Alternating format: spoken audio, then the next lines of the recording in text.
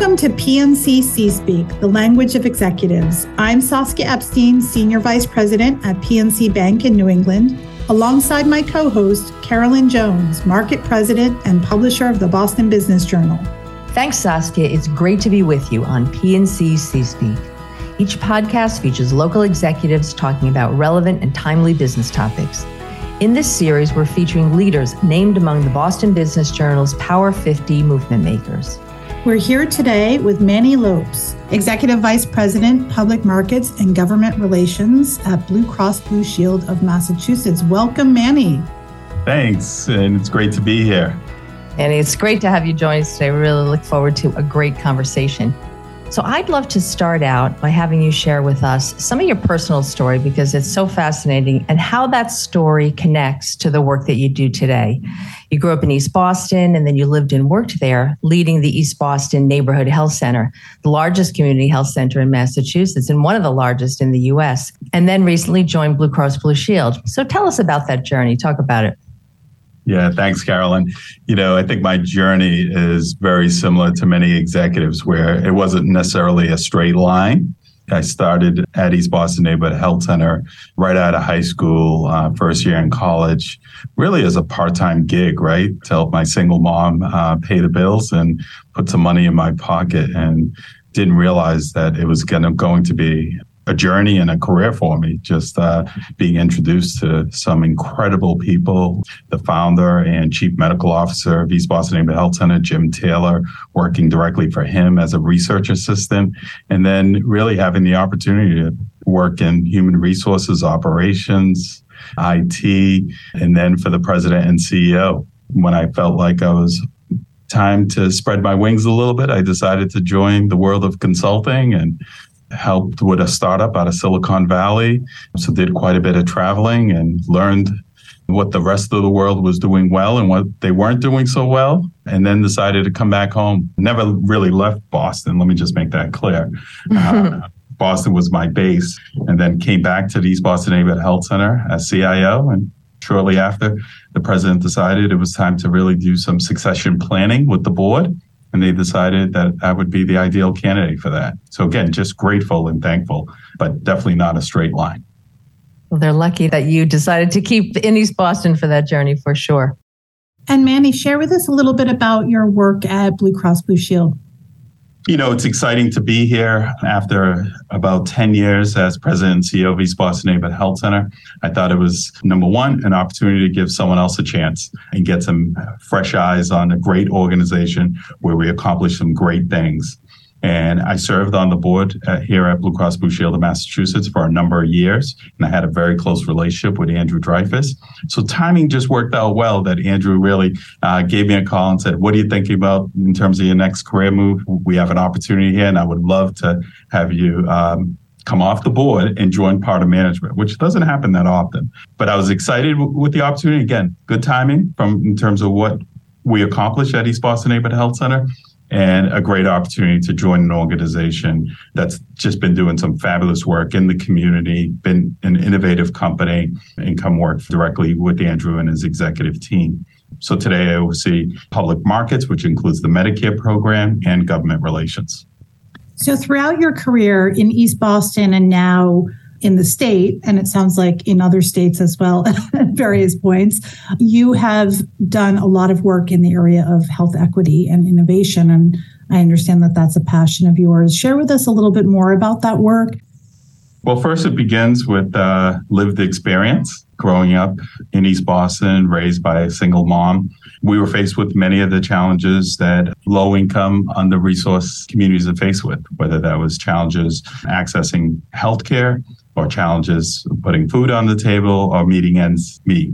And again, I've been blessed and fortunate enough to have people who have tapped me on the shoulders and given me opportunities and given me the resources to succeed.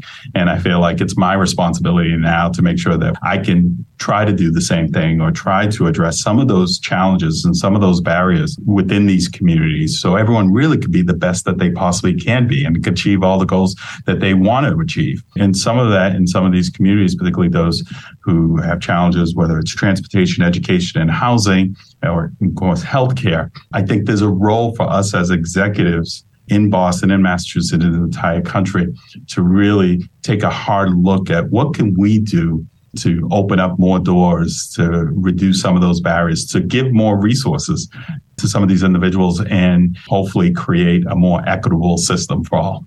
In creating Community Care Cooperative, which today is one of the most successful accountable care organizations in the state and is being recognized nationwide. Won't get into the specifics around the accountable care organizations for those listeners who are not in the healthcare world, but just to say, this is a group of healthcare providers who decide to come together to really help make sure people are getting the best care at the right place at the right cost. So really those three items that we're trying to achieve. Community Care Cooperative came together as a co-founder. We brought together community health centers who are really based in these communities where a lot of great work is happening and a lot more work needs to happen. And it gave community health centers the ability to sit in that driver's seat. We have unbelievable institutions here in the city and in our state, healthcare institutions specifically. But sometimes we do need those who are closest to the pain being part of the solution. We thought community health centers were the right players in this moment within the Medicaid program to come together, form this new entity, and begin to better manage care and hopefully reduce the cost of care, not only for the Medicaid members, but also for the state and our taxpayers. And the company has done extremely well now with 23 health centers as part of this group, saving millions of dollars again for the state and looking at health indicators that show significant improvement in the overall health of the Medicaid population. And that's why it's getting a lot of national recognition with Christina Severin as the president and CEO. Manny, so talking about health equity and healthcare in general, how do you see the future in that space? What lies ahead? And then secondly, how can we as the business community help to change things, help the work that you all are doing in the health equity space? Well, I'm a glass half full type of guy. I like to believe, particularly in our state here, that we can do great things here. And we have done great things, particularly in healthcare. If we look at Chapter 56, which provided universal coverage, the first in the country to provide universal coverage for healthcare. The second chapter of that was Chapter 224 that addressed cost and quality, because we knew, okay, we provided coverage. Now it's time for us to address the cost and quality because we still had challenges in both of those areas. And we still have a lot of work to do.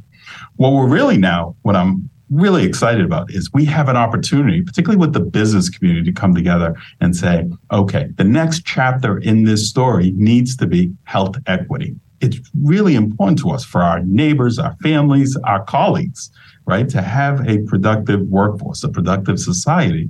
Of course, health is the main driver of that. And so I'm really excited about the Health Equity Compact, which is a group of Black and brown leaders who have come together in the healthcare space, over 50 of us who have come together and are putting together a policy priorities for the next administration, and maybe even the one beyond that, to say, here are the things that I think we can tackle. Here's the things that we come together, just like we came together with universal coverage, we came together on cost and quality.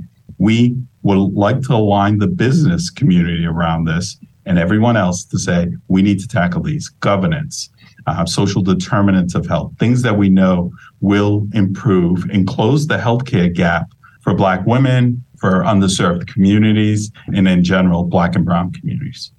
Manny, if you were to look in sort of a crystal ball and predict, what are some of the innovations that you think we'll see the healthcare industry and the adjacent sort of spaces, right? Health tech, life sciences have been so rapidly evolving.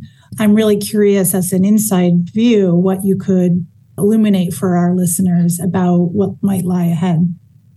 I think there's a lot of space here, and we've seen some innovative companies in Massachusetts, in Boston, nationally, and as well as globally. I think everyone realizes that there's a lot of work here. There's significant room for improvement. We have an incredible healthcare system here, and we have the best and brightest providers and teams working on some of the most challenging healthcare issues.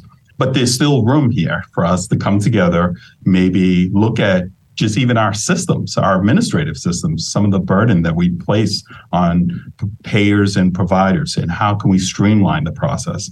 In healthcare, sometimes we're always looking at the financial sector and looking at what they've done, particularly the fact that, you can take your ATM card today and be anywhere in the world, put it in, take out money if you have it, or, the ATM won't dispense money if you don't have it. We don't have that type of system in healthcare today. And I think that creates a significant amount of waste. It makes the healthcare system more risky and more dangerous for individuals by not knowing, prior health conditions or not having access to an individual's health record. So I think there's significant opportunity. And again, I am hopeful that we will solve these problems and make it better for everyone. And when I say better for everyone, of course, it's always about the patient and making sure they get what they need when they need it in the right place, right time.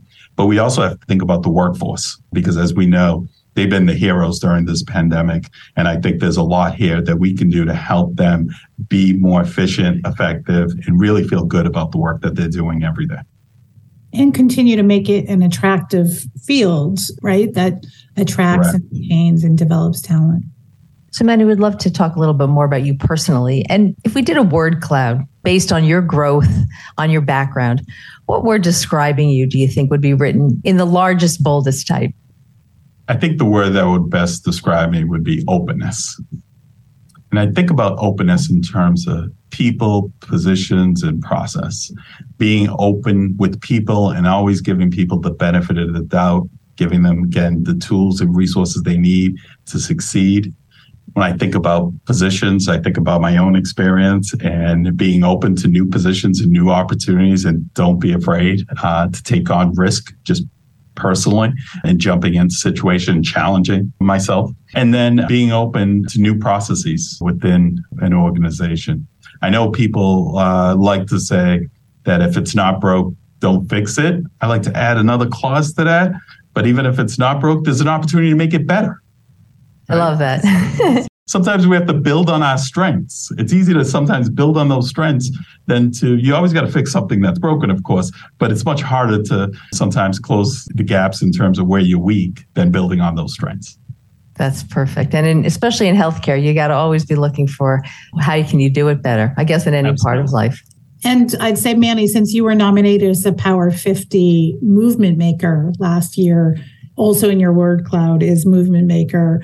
What can you tell us about sort of what helps drive some of the philosophy and guiding principles that you have as a leader, right? That have paved the way for you to lead a movement in your career and in your personal life. Share with us some of the best advice you've gotten and that you might offer to others. First, let's look at that word. I love that phrase, the phrase movement maker, because it really means to make things happen. And I get excited when you can really move things forward. It means taking a step forward. It means taking a risk. It means being bold. And I'll go back to the word around openness. It's openness to yourself and being vulnerable, being open to learning from others. And then again, being open to taking action. So when I think of movement makers, that's the first thing that comes to mind for me is the step forward and taking action. One of my mentors, who was Jack Craddock, former president and CEO of East Boston Neighborhood Health Center, who I succeeded, reminded me one day that successful people are passionate about their work, and successful people have a fire in their belly. For me, I think that's what I look for when I'm looking for someone to join our team, someone who has passion and fire in the belly. I think that one quality really helps individuals achieve what hopefully you're looking to achieve as an individual, as a team, as a company. But it also helps you get through those challenging times where you're just having that bad day, or that project didn't go as well as you expected, or that initiative didn't achieve the results that you were looking to achieve. I think that fire in the belly doesn't allow you to quit. It allows you to continue to move forward. So I would say that was the best advice I had received. Manny, you've done so much for our community. I wonder if you could share some of the things that you're most proud of. There have been many that I'm just really proud of. And I'm proud of some of those accomplishments because it was really bringing an organization together to accomplish some of the most challenging issues that our communities was faced with. So the first thing that comes to mind, of course, is early in the pandemic when we were really struggling to really understand what this virus is and the impact that it would have in our community. And I remember coming into the office and said, the only tool we had in our toolbox at that point was testing. And I said, we have to get this out in our communities as quickly as possible. And in fact, the first group of individuals that need to be tested, because we need them helping us, care for these individuals who are starting to get sick by the coronavirus, are our frontline workers and our first responders. So we opened up East Boston Neighborhood Health Center in partnership with the city and other great partners within the community. We opened up the first large testing site at Suffolk Downs. And I think that was just an incredible moment. It was pouring rain the day we opened up. The cars were lining up. It was a drive-through testing system. And to watch the team at East Boston Neighborhood Health Center come together and put something together that no one had a playbook on. No one knew how this was going to work, and watch the mayor at the time give us some of the resources, tents, generators, and things that we needed. And then to watch the flow of cars and people coming through and getting tested for those who needed to be tested, and then giving them instructions in terms of if they can, they need to isolate. I think that was just a proud moment for me. So that was number one. I would also recall when the vaccine was available, I watched the team at East Boston Neighborhood Health Center really come together, and I really challenged them and said, we need to get shots in people's arms as quickly as we can. And as you recall, East Boston, Chelsea, Revere, and even Everett were the hardest hit, Chelsea, the hardest hit communities. And within 1 week, we opened up 4 vaccination sites. And if you recall, the state was working on the big, I called it the hub and spoke, Gillette, Fenway, and working with the state and working with the governor and Secretary Sutters, I gave them a call and said, listen, I have a different idea and plan for a more regional, localized plan. I need vaccines and I need some resources. They sent vaccines. They sent members of the National Guard and said, go. And we opened up 4 sites, Chelsea, East Boston, South End, Revere. And we brought 4 sites in live, and we partnered with the community and said, let's get shots in people's arms. And that was just, again, an incredible moment to watch the team. This is when I say, for the community, by the community. These are individuals, 50% of our staff lived in the community. They knew how important this was. So people didn't mind coming in on weekends, coming in at night, doing the setup, doing what we needed to do to get these sites up and running. Wonderland Ballroom, we transferred the old Wonderland Ballroom, for those of us who remember, into one of the largest of the 4 vaccination sites. And that could not have happened if people didn't have that fire in the belly, weren't passionate about the work, and felt a responsibility for that community because they were part of that community. Such important work. Curious about your advice, your thoughts for the C-suite, not only, current leaders, folks who are leading companies in other industries, and also really those rising leaders. We are all interconnected in so many ways. And what lessons translate? What advice would you give to them as you look at both health equity space, but really leadership in general? Yeah, for leaders in general, I think it's all about how we treat each other.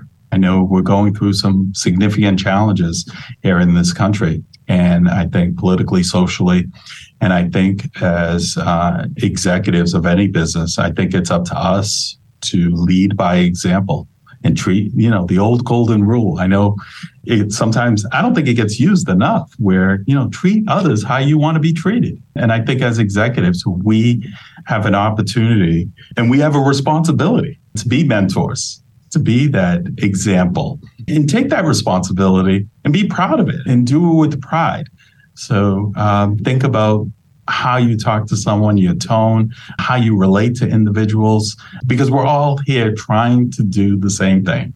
We're all trying to be healthy, productive, and trying to achieve goals, personal, professional, et cetera. And we need each other. So I think for the C-suite, that's my message back to them. The second message I would say for the C-suite is, as it relates to health equity, get involved, understand why this is such an important issue, and take this challenging opportunity that we're faced with, whether it's the workforce, whether it's healthcare costs, et cetera, and let's take this opportunity to really change the system, not only just fix it, but change it so it works well for everybody.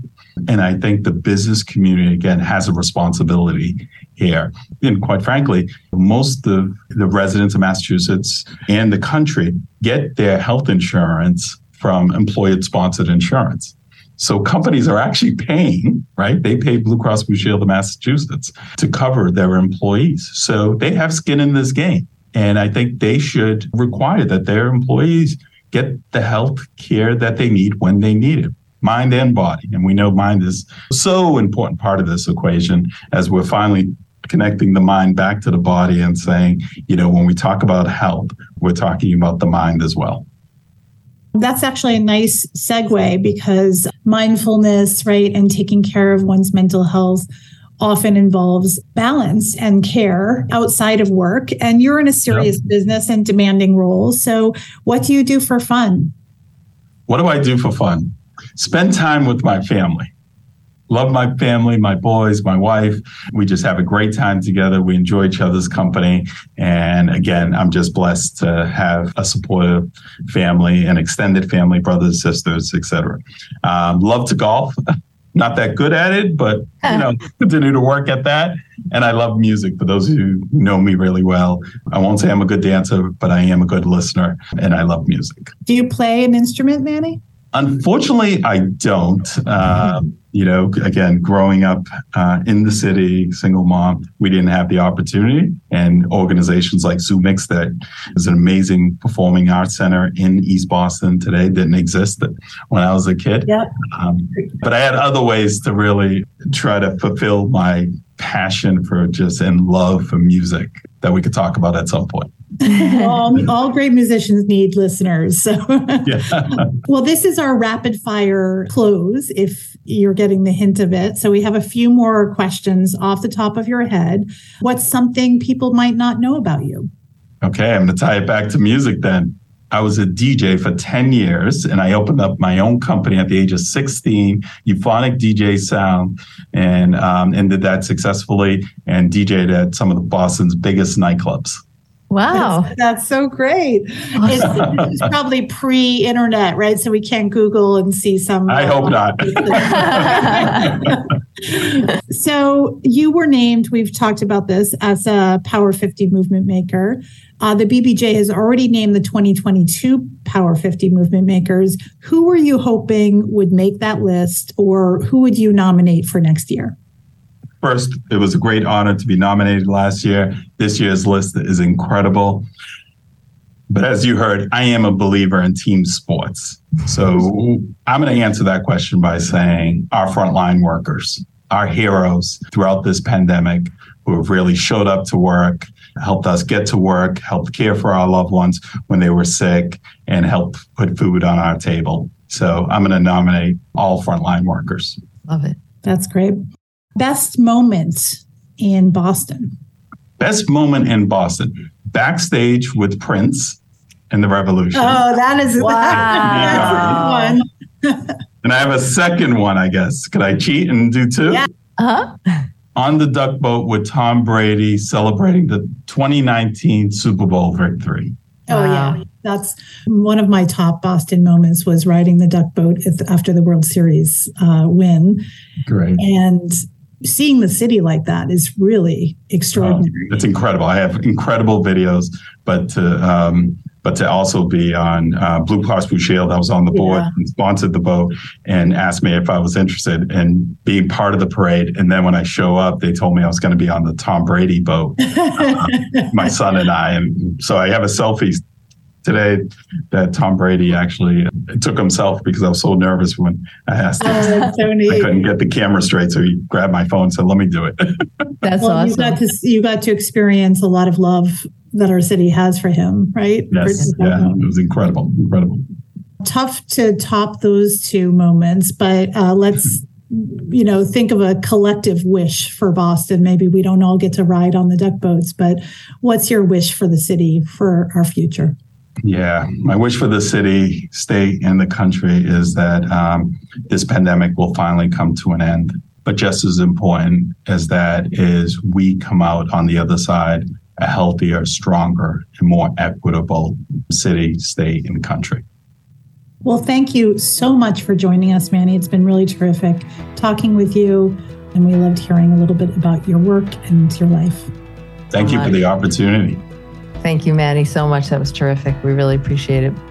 And that wraps up another episode. Thank you so much for joining us, Manny, and for sharing your insight. I'm Saskia Epstein. I'm Carolyn Jones, and this is PNC C-Speak, the language of executives.